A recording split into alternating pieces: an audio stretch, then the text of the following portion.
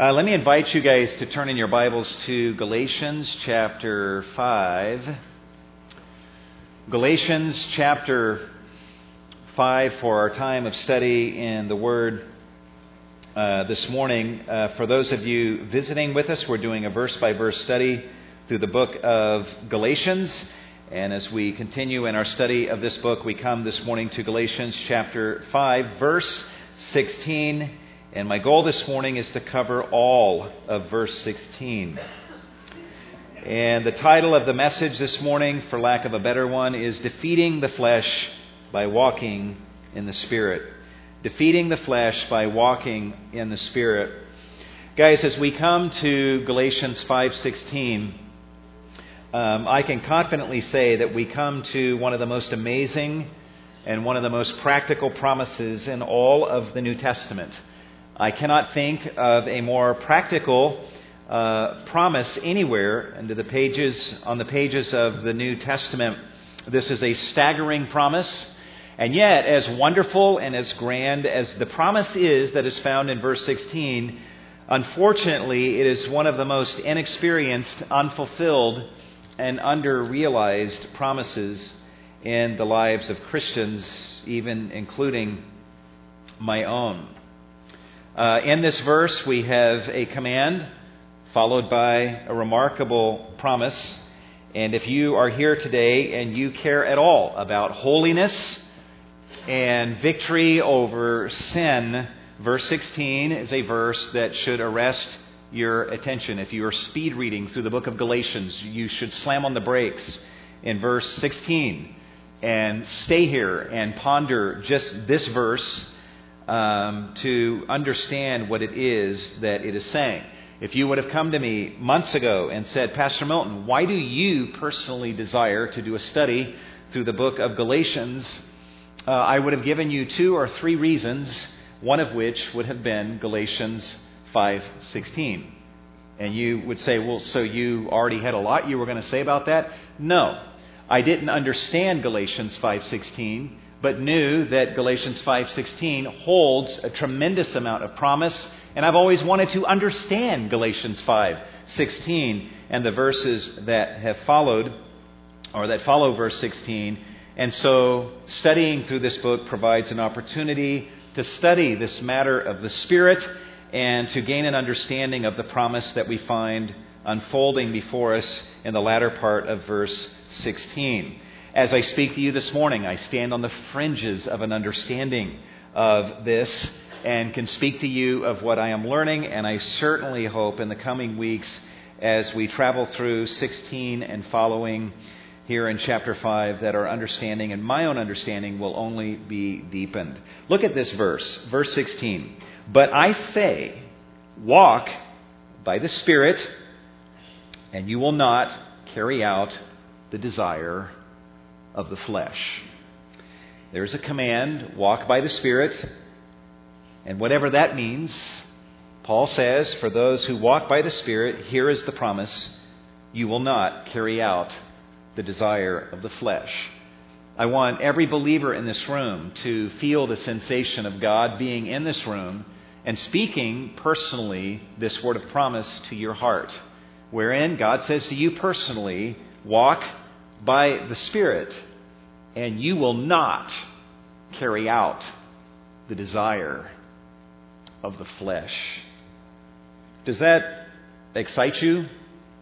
The prospect of not carrying out the desire of the flesh? If you are like me, you're probably in here this morning looking back on a week wherein, yes, there was growth, and yes, there was righteousness seen, and there were right choices made, but there were far too many desires of the flesh that were carried out and wrong choices that are made.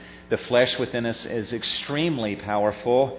And when we come to verse 16, yet though, we find an incredible promise that if we walk by the Spirit, we will not carry out the desire of the flesh.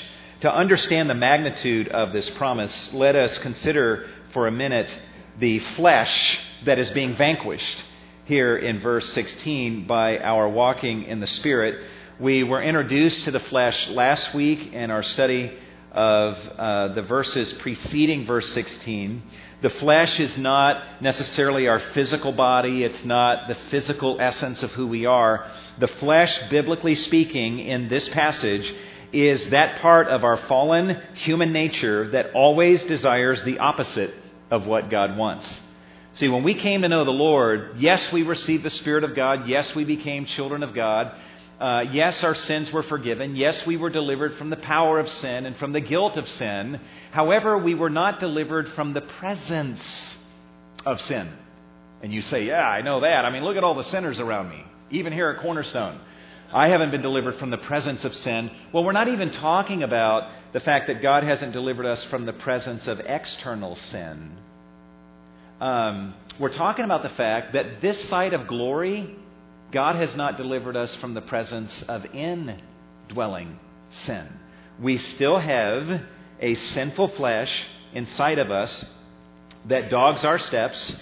And we know from verse 17 that the flesh sets its desire against the Spirit. So we know, therefore, that every single day we have this thing in us called the sin principle or sinful flesh or just flesh, that whatever it is that God wants us to do, our flesh always wants to do the opposite. God says, I prohibit you from doing this over here. Our flesh says, therefore, I want to do that thing over there that you have just prohibited. God says, on the other hand, I command you to do this over here. And our flesh says, I don't want to do that over there because you commanded me to do that over there. There is a rebellious, hostile part of our fallen human nature that is hostile against God. And we see that even in our lives as Christians. And it's sad. In Romans 8:7, Paul says the mind set on the flesh is hostile towards God. It's not subject to the law of God, neither indeed can it be. And so we have this flesh within us that desires evil. In fact, guys, just so you know the intensity of the monster that's inside of us, our sinful flesh does not just prefer evil and prefer the opposite of what God commands. It strongly craves the opposite of whatever God commands. We have that kind of terminology. In verse 16, Paul speaks of the desire of the flesh, which is the word for lust. It speaks of a strong craving, not just any desire, but a strong craving. In chapter 5, verse 17, he says the flesh sets its desire against the Spirit. In other words, it sets its lust, its strong craving against the Spirit. In chapter 5, verse 24, Paul speaks of the flesh with its passions and desires. These are very intense words. The flesh is not casual in its preference for the opposite of whatever God wants. Our flesh within us is very passionate in its strong cravings for the opposite of what God wants from us. Just as an example, if God came to you and said, I would like for you to do such and such. If you were to say, Lord, let me consult with my flesh on that, and then I'll get back with you. And then we turned and we came to our flesh and said to our flesh, this is what God wants me to do. What do you think I should do? Our flesh would not say, well, it doesn't really matter to me. I would prefer that you didn't, and instead I would prefer you did the opposite over here. That's not how our flesh would speak if it could speak to us. Our flesh would be hostile against God. Our flesh would be passionate. Our flesh would very passionately say, do not do what God is telling you to do. And instead, do this, the opposite over here. And our flesh would be a very passionate advocate for evil in our life. And so we all as Christians, we wake up with this monster inside of us to such a degree that Paul says, the good I want to do, I find myself not doing. The evil I hate, I find myself doing it. It's the sin that dwells inside of me. And the burning question is, good night, how in the world can we as Christians be successful and victorious over this sinful flesh inside of us that is so passionate for evil? In fact, guys, if we're not careful and we're not deliberate in defeating the flesh, guaranteed the flesh will defeat us. Just automatic. You either fight this and you're deliberate in your effort to vanquish the flesh, or the flesh guaranteed will vanquish you. And the flesh has vanquished and conquered many people outside of Christ, and even born-again children of God who have given way to the flesh and have brought shipwreck and ruin to their lives. In fact, there was a pastor, and we talked about this back when this happened, who 2 or 3 years ago, this guy was a pastor of a mega church in Colorado, the president of the National Association of Evangelicals, I believe, that has over 30 million members. This was a very influential Christian leader that had the ear of our own president on various political/moral issues that are of relevance and interest to evangelical Christians. This guy was in a position of enormous influence, and yet the news began to break a couple years ago or so that this man had been involved in immoral acts that are explicitly prohibited in God's Word. At first, when the news broke of this, he lied and said, no, these are not true. These are just scurrilous lies that are absolutely unfounded. But as evidence was produced, he ultimately realized that he was caught red-handed. He ended up confessing his sin. He wrote a confession letter and an apology letter to his congregation. His leadership of the church asked him to step down as pastor.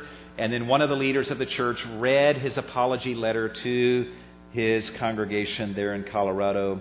And I don't want to read to you the full length of his confession and apology, but I want to read to you one excerpt from it where he says this: "There is a part of my life that is so repulsive and dark that I have been warring against it all my adult life.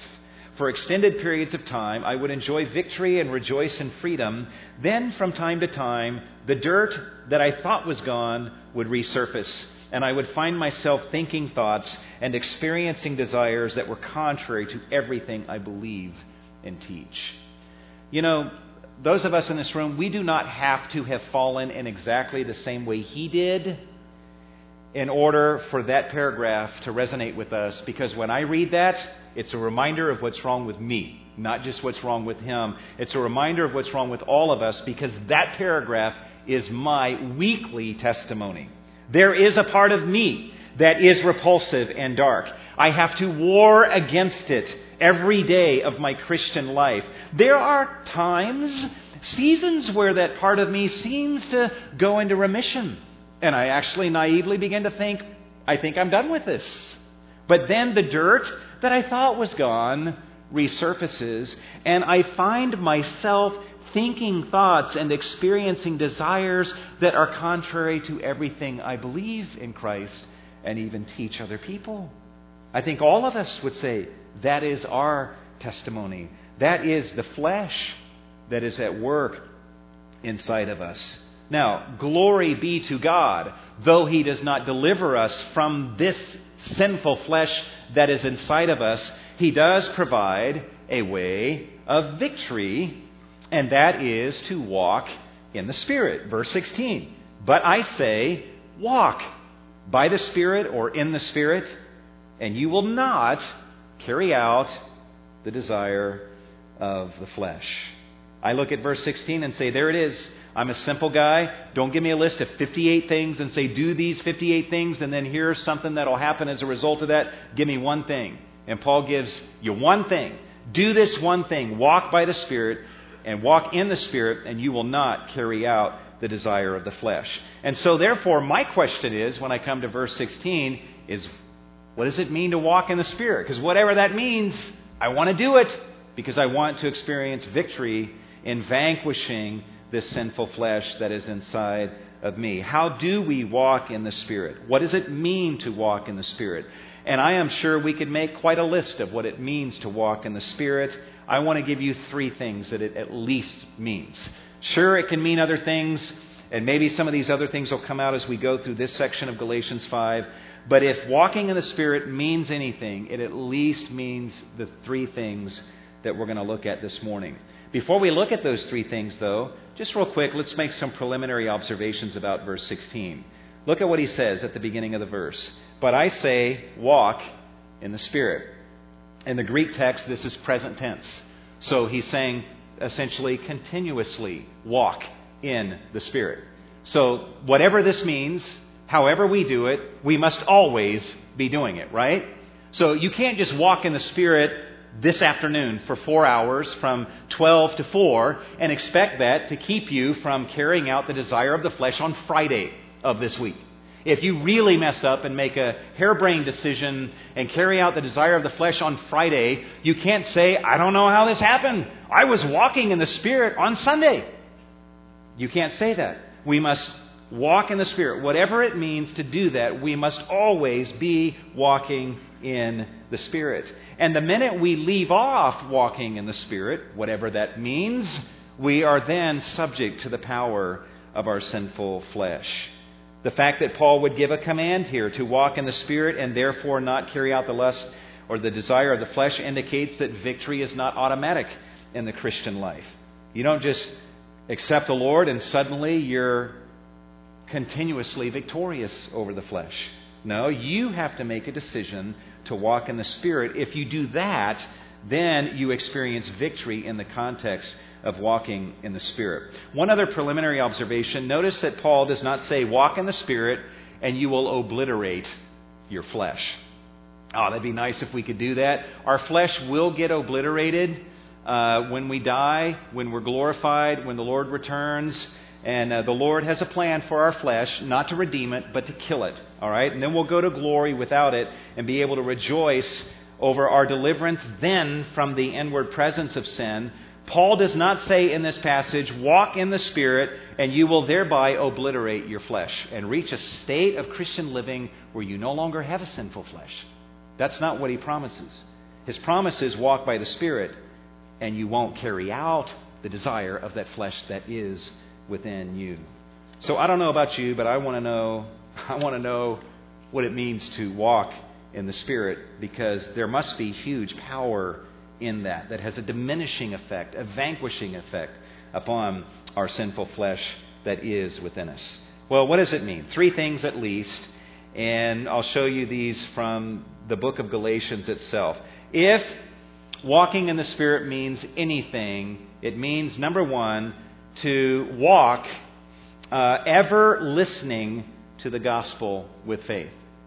To walk in the Spirit at the very least means that we walk throughout each day, and as we're walking, we are ever listening to the gospel, and we're listening with faith. Now, here's a picture I want you guys to have in your heads, a picture we see all around us everywhere. Ever since the Walkmans came out with the little cassette players, cassette tapes in there, now iPods and MP3 players. And, nowadays, you see people walking around or at the gym, and they've got their earpieces in and their iPod, and they're just listening to whatever that they have selected to listen to. And there are some people that they're not even able anymore to walk 10 feet down a sidewalk without being plugged in to their iPod. And what's interesting is that some people who are doing that, you may not be able to hear what they're listening to, but you can guess what they're listening to by observing the way they're walking or moving. Maybe you can't guess what they're listening to, but you can certainly guess with certainty what you know they're not listening to. I see some people walking down a sidewalk or through the mall, and I'm like, I know for a fact that guy's not listening to Mozart. I just know it. He's not listening to classical music, and I can get a pretty good idea of at least the style of music that someone's listening to because it's evident in the way they're walking. Even commercials that sell these items kind of advertise that fact. And I want you to take that picture. Let's not criticize that picture, okay? Let's just take that picture and apply it to us, because that's, I think, what God wants us to do. Whatever walking in the Spirit is, it means to get your iPod out, put gospel on your iPod, put the earpieces in, and walk, listening to the gospel, ever listening to the gospel with faith in that gospel. See, the Galatians were moving away from the gospel, away from the true gospel, being seduced by a false gospel, which means they stopped listening to the true gospel. Now they're listening to a false gospel. Paul calls them back. In fact, look at where we see this demonstrated. In Galatians chapter 3, verse 2, Paul, to call them back to the true gospel, asks them a question. And he takes them back to their conversion day. He says, this is the only thing I want to find out from you. Did you receive the Spirit by the works of the law or by hearing with faith? Go back to your conversion day and answer this question for me. How did you get the Spirit? Did you get circumcised and then receive the Spirit? Did you do some works of the law and perform some regulations and ceremonial whatever, and then you received the Spirit? Is that what you did to get the Spirit? What did you do on that day to receive the Spirit?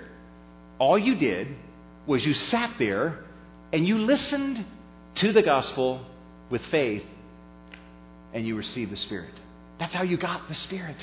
By listening, by hearing the gospel with faith. Now, what's interesting is 2 verses later, Paul asks what seems like an identical question. But when you look at it carefully, it's actually a different question. Paul says in verse 5, so then, does he who provides, this is not past tense now, this is present tense, does he, God, who continuously is providing you with the Spirit, and that word provide means to generously provide for. So does he, God, who is continuously up to the present time, generously providing you with the Spirit and working miracles among you, even up to the present time. God gave you His Spirit on your conversion day, but not only that, but He's giving you His Spirit and the things of His Spirit every single day. How does He give you that? How do you experience that? Do you experience that in increasing proportions by doing the works of the law, or simply by the idea is continuing to hear with faith? See, hearing the gospel with faith is not just something you should do on your conversion day. It's something you should do every day. Paul says that's how you got the Spirit in the very first place. That should be your model for how you live every day henceforth. And God provides you the Spirit in generous portions every single day. You experience the power of that as you continue to hear the gospel with faith. Whatever it means to walk in the Spirit, I would think our thoughts need to start here, that to walk in the Spirit means that we walk each day, ever, daily, listening to the true gospel with faith and believing it. I would encourage you guys, whatever discipline it takes to do this, be a daily listener to the gospel. Open the Bible, read the Bible, and relish gospel truths. Listen to the gospel as you see it on the pages of God's Word, and believe it. Because when you take the gospel and you take faith and you combine those two, it's like explosive power in your life. It releases the explosive power of the gospel in your life. And so faith is essential. Read your Bible every day. Read literature. Read books written by godly men who love the gospel. And cherish the truths as they are speaking to you through their books. Get sermon tapes and whatever else, audio tapes that you can listen to that are putting gospel truths in front of you. Memorize Scripture and be meditating upon Scripture, meditating upon the gospel. Preach the gospel to yourself and listen to yourself as you preach the gospel to yourself, and respond with faith every day. That's how you experience the Spirit in the full proportions that God wants you to experience Him. I know for a fact, whatever it means to walk in the Spirit, it involves that. I'm going to listen to the gospel each day with faith. I'm going to believe it, make it the meditation of my heart, and through that means, I receive the Spirit daily in ever-increasing proportions, and not in the sense that, or let me say this, guys, we received all of the Holy Spirit we're ever going to receive on the day of our conversion, right? But we don't experience that. That's not uploaded into our daily experience on the day of our conversion, right? How do we get that uploaded by God into our daily practical experience? We do that by ever listening to the gospel with faith. As our faith becomes enlarged, our understanding of the gospel becomes enlarged. As we do this day by day, we experience the Spirit in increasing proportions. What does it mean to walk in the Spirit? Whatever it means, we want to do it, because as long as we're doing that, we're not going to carry out the lust of our flesh. The first thing it means is to be ever listening to the gospel with faith. There is a second thing that walking in the Spirit involves or means, and that is to be ever enjoying the Spirit-mediated riches of your salvation. It's kind of a complicated sounding there, but basically it means be daily enjoying the riches of your salvation, riches that God has assigned the Spirit to actually facilitate bringing you into the experience of. God uses the Spirit to mediate these blessings to you in a practical way. In fact, what's interesting, guys, is you look at the full orb of your Christian life, the Spirit is plastered all over it from beginning to end. Even in the book of Galatians, do a word study sometime of the Spirit in the book of Galatians alone. Look at this. In chapter 3, verse 2, you receive the Spirit. 3 verse 3, having begun by the Spirit. 3 verse 5, God who provides you with the Spirit. 3 verse 14, us receiving the promise of the Spirit. Chapter 4 verse 29, according to the Spirit. Chapter 5 verse 16, walk by the Spirit. Verse 18, you are led by the Spirit. Verse 22, fruit of the Spirit that's produced in our lives. Verse 25, we live by the Spirit. Verse 25b, let us walk by the Spirit. Chapter 6 verse 8, he who sows to the Spirit. And then in the second half of that verse, from the Spirit will reap eternal life. All of the blessings that God wants to bless us with in Christ are mediated to us practically through the Holy Spirit. See, one of the blessings of our salvation is the Spirit Himself. And so God gives us the Spirit so that the Spirit Himself is a blessing. But one of the reasons God gives us the Spirit is because there's a whole bunch of other blessings over here that God knows it's not good enough to just save Milton and give him these blessings, because if I don't give him the Spirit, he's never going to get it. He's never going to understand what's his. He's never going to have the mind to comprehend the magnitude of what is his. He'll never make use of it. He'll never fully ever learn to enjoy it. So I give him my Holy Spirit so that my Spirit can illumine him and bring him into the experience of all of these blessings that I have given to him as a manifestation of my love in Christ. God gives you His Spirit because He wants you to experience the fullness of what He has provided for you. In fact, look at this in Galatians 4. It says, God sent His Son so that He might redeem those who were under the law, that we might receive the adoption as sons. So therefore, through Christ, we become adopted sons of our Heavenly Father. He becomes our spiritual Father. But now look at verse 6. God doesn't stop with just making us His sons and Him becoming our Father. Verse 6, and because you are sons, God has sent forth the Spirit of His Son into our hearts, crying, Abba, Father. Therefore, you are no longer a slave, but a son, and if a son, then an heir through God. Putting all that together, guys, what we're learning is that God became your father, you became His son, you became His child. And God's looking at that saying, this is an incredible reality, but you know what? This person I just made my son is never going to fully comprehend this and the glory of it. So, to help him or her to understand the glory of being my child, I will send my Spirit into the very core of their being, into their heart, so that they will see me as their Father, see themselves as my Son, and exclaim, Abba, Father. See, the Spirit has been assigned by God. It's almost as if the Spirit's mission is go into this believer's life, and you haven't done your job, Spirit, until that person is left exclaiming, Daddy, Father, you've blown me away with the glory of who you are and what you have given to me in Christ. God doesn't just want to be our Heavenly Father. He wants to amaze us and leave us exclaiming with enthusiasm our appreciation of Him.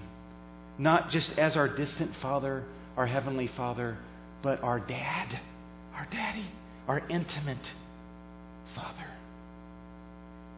So He gives us the Spirit so that we would be brought into the enjoyment of that.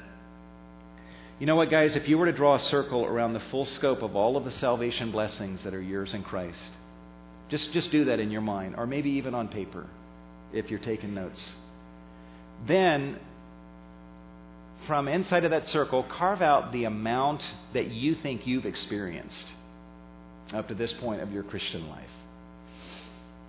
Is it more than 5%? Is it more than 10%? I don't think anyone probably put more than 50%. That means there's so much more out there. And God would say, that's why I gave you my Spirit, because you need help. This is incredible what I've given you. And I gave you my Spirit so that He could open your eyes to see and facilitate bringing you into the enjoyment of all the things that I've given you. God isn't the kind of being who gives to us of His wealth and then He's secretly hoping, they hope they don't spend all of that. No, He gives us these blessings and He's like, I want them to taste all of this and be brought into the personal experiential enjoyment of all of this. So I give my Spirit so that my Spirit will help them to see this and facilitate their being brought into the full experience of this. And by the time the Spirit is done with them, they are left exclaiming, oh, Abba, Daddy, Father, what an amazing God you are. I don't know what all it means to walk in the Spirit, but I know it at least means that we daily allow the Spirit to mediate salvation blessings to us, to illumine us, to understand them, especially through His Word, and then for the Spirit to pour out God's love in our hearts and bring us into the experience of these things. You know why this has a vanquishing effect upon the flesh, guys? There is power in looking at these salvation realities and experiencing them. It quenches the thirst that is in your heart. It fills you up, and it mitigates, it diminishes, it vanquishes the flesh that is inside of you. If you, as a believer every day, are living at the foot of the cross, you're listening to the gospel with faith, you're enjoying the fullness of what God has provided for you in Christ, guess what? You're going to be full, right? And full people aren't hungry, right? And so when the flesh comes to you and says, boy, you really need to do this, your response is, I'm already full, thank you. See, eyes do not rove, nor do fleshly lusts rule in the life of a person whose heart is already fat with the love of Jesus. To walk in the Spirit means that you let the Spirit bring you into the fullness of God's desire for you in Christ, and you get filled up on that. And it has a diminishing effect upon the fleshly lusts that are inside of you. I mentioned earlier in the service we're going through the book Pilgrim's Progress, and I want to share just one snippet with you. Later in his journey, after he has his burden rolled off of his back, he stops at a lodging for the night and he engages in a conversation with a lady named Prudence. And they're talking about, all that has happened, and he's sharing how he came from the city of destruction and how the burden was released from his back and so forth. But in speaking about the city of destruction from whence he had come, Prudence asked him this question. Prudence says, do you not still bear away with you some of the things from your old city that you were formerly conversant with? That's King James English there, but basically, do you have any baggage that you brought with you from your former way of life? What would you say to that? Yeah. Look at what he says. Yes, but greatly against my will, especially my inward and carnal thoughts. That's the flesh that he's speaking of there. But now all these things are my grief, and if I could have my way, I would choose never to think of those things anymore. But when I would be doing of that which is best, that which is worst is with me. Prudence then says, do you ever find sometimes, though, in which such things are vanquished? You ever find times where you're not feeling oppressed by your flesh, by these annoyances inside of you? Christian says, yes, but that is but seldom. But such times are to me golden hours. Aren't they, guys? When it just seems like you vanquished that part of you, and for now it's not raising its ugly head, it's not annoying and hassling you, and as you're trying to do the right thing, it's not bedeviling your steps and dogging your steps and trying to nip away at your faith and get you to do the wrong thing and distract you away from the Lord. When we have reprieve from that sinful flesh, even if it is but for a season, those are golden hours. Now here's what's interesting. Prudence then says, basically, go back to those golden hours and let me ask you something. Can you remember by what means you find your annoyances to be vanquished? Is it just happenstance that, I'm not being hassled by my flesh?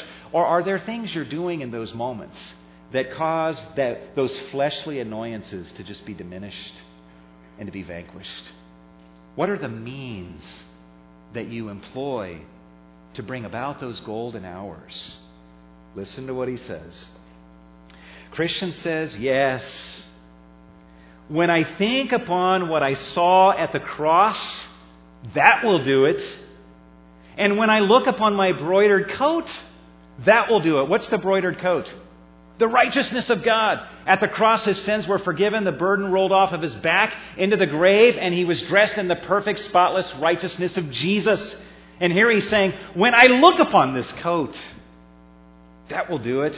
In fact, earlier in the narrative, he stops to rest at a place, and as he's sitting there, it says he just studied his coat. I love that. Just, man, look at this. Look at me. Just admiring the righteousness of Jesus. And he says, when I'm studying this coat, that will do it. And also, when I look into the roll that I carry in my bosom, what is that? The Bible. That will do it. And one more thing, when my thoughts wax warm about whither I am going, that will do it. You know what he's saying? Here's what brings on the golden hours for me.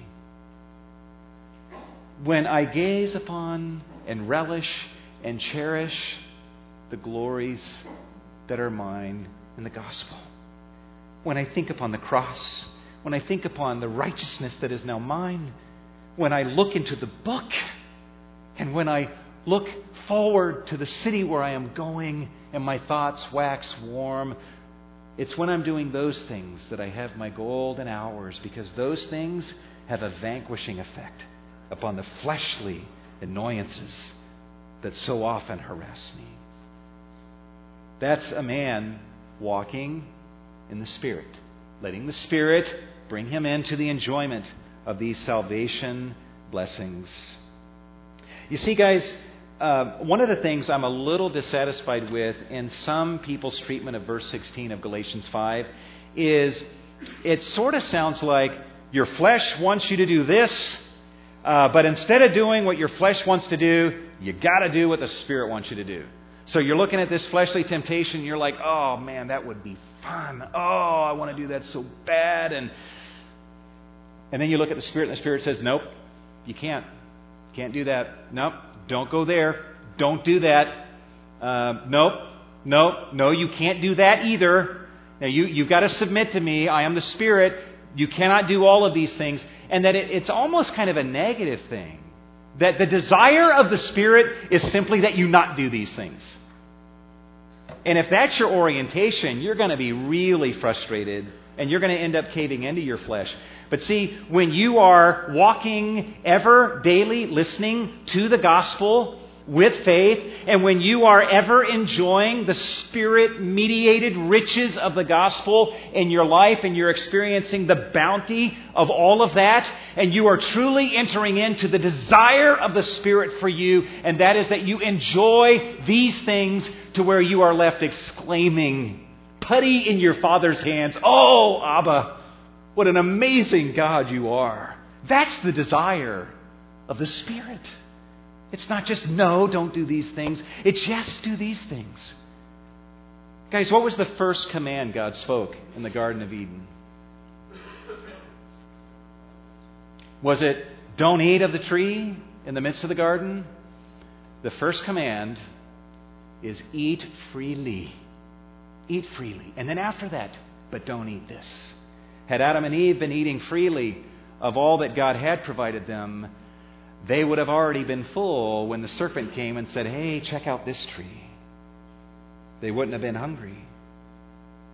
So, to walk in the Spirit means at least to be ever listening to the gospel with faith so that we experience the Spirit Himself in ever-increasing proportions. And to be walking in the Spirit means to allow that Spirit to bring us into the understanding of and the experience of the full length and breadth and height and depth of our salvation blessings in Christ. And then lastly, to walk in the Spirit at least means to be always carrying out the desires of the Spirit within you. See, if we just went immediately to number 3, I think we'd all walk out of here and be frustrated within a few hours. Because again, I think we would just see it more as a negative thing. But when you precede it with the first 2 things we've looked at, believing the gospel, letting the Spirit bring you into the fullness of His desire, which is a positive desire that you experience the forgiveness of your sins and rejoice in these things and enjoy intimacy with your Heavenly Father and enjoy all of these things, then you can come to number 3 and understand that to walk in the Spirit also involves just making a decision. You know what? I really like the Holy Spirit. I like what He's bringing me into. This is like really amazing. And I realize that Christ died so that I could have this Spirit. And the Spirit pours out God's love in my heart and brings me into the deeper experience of the fullness of what God wants me to be gorging myself on in Christ and in the gospel. And so now I'm going throughout my day and my flesh says, hey, check this out. And I turn to the Spirit, my dear friend, who has shown me so many things. And the Spirit says, no, don't go there. Come here instead. Gorge yourself on this instead. If you follow me and do what I desire for you to do, you will be left ultimately exclaiming, Abba, Father. What a God, what a Father you are to me. Now, let me make one distinction here, then we'll wrap this up. And I don't know why I feel pressed to make this distinction, because both are true. It's not one or the other. It's not just simply my flesh wants to do this over here, but the Spirit wants me to do this other thing over here. And so my choice is, do I do what my flesh wants to do? Or do I do what the Spirit wants me to do? That is true. That is a biblical picture. But if that's the only way you see it, then it turns into, do I do what I want to do, or do I do what the Spirit wants me to do? All right? Another way to see it, in addition to the way I just described, is this. Your flesh says, do this over here. So a part of you wants to do that.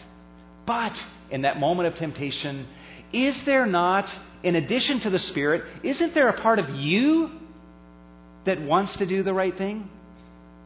Don't you have a desire inside of yourself to do the right thing?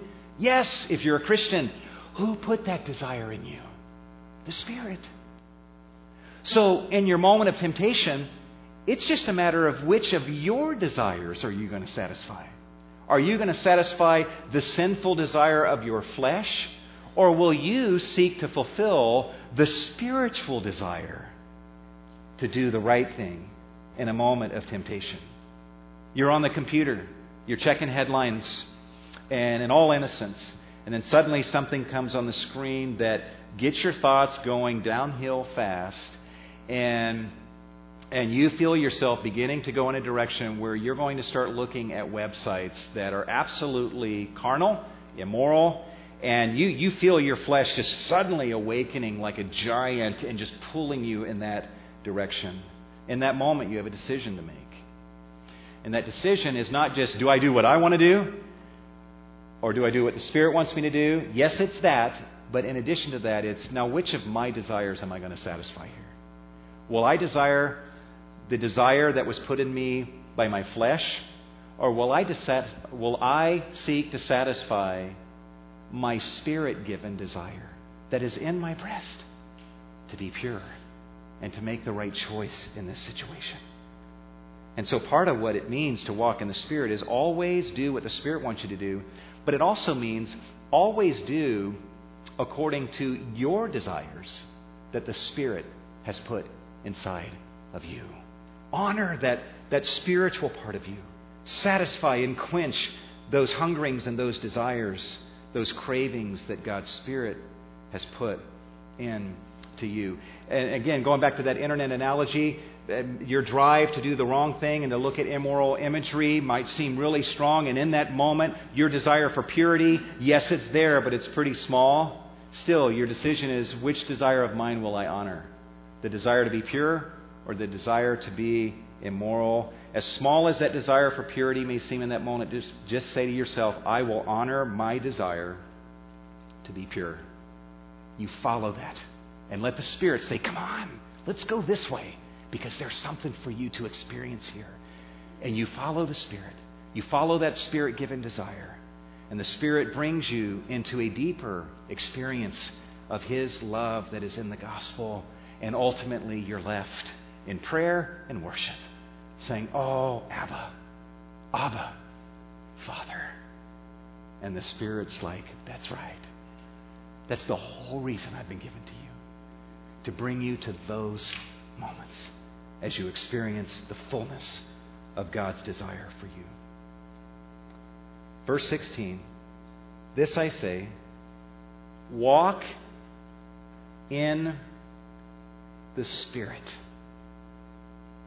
and you will not carry out the desire of the flesh. Let's bow our heads together. Heavenly Father, like I said earlier, I'm on the fringes talking about this, and yes, I've tasted of these things, but not nearly to the degree that I feel that I should to be qualified to stand up here and speak of these things.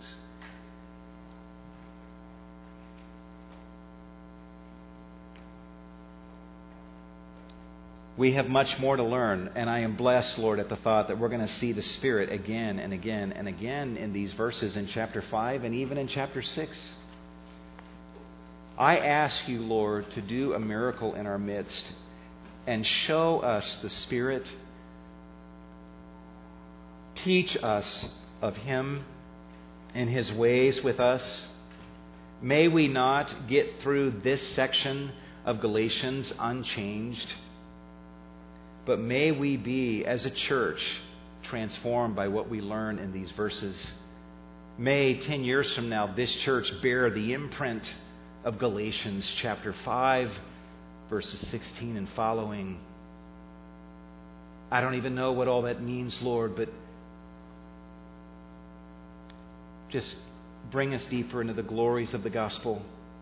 Teach us more of your Spirit and His ways, that we would allow your Spirit to bring us into the depths of your love, that our hearts would be full, we would be gorged, and the lies of lust would simply begin to lose their appeal. Yes, they're there, but they've lost their appeal.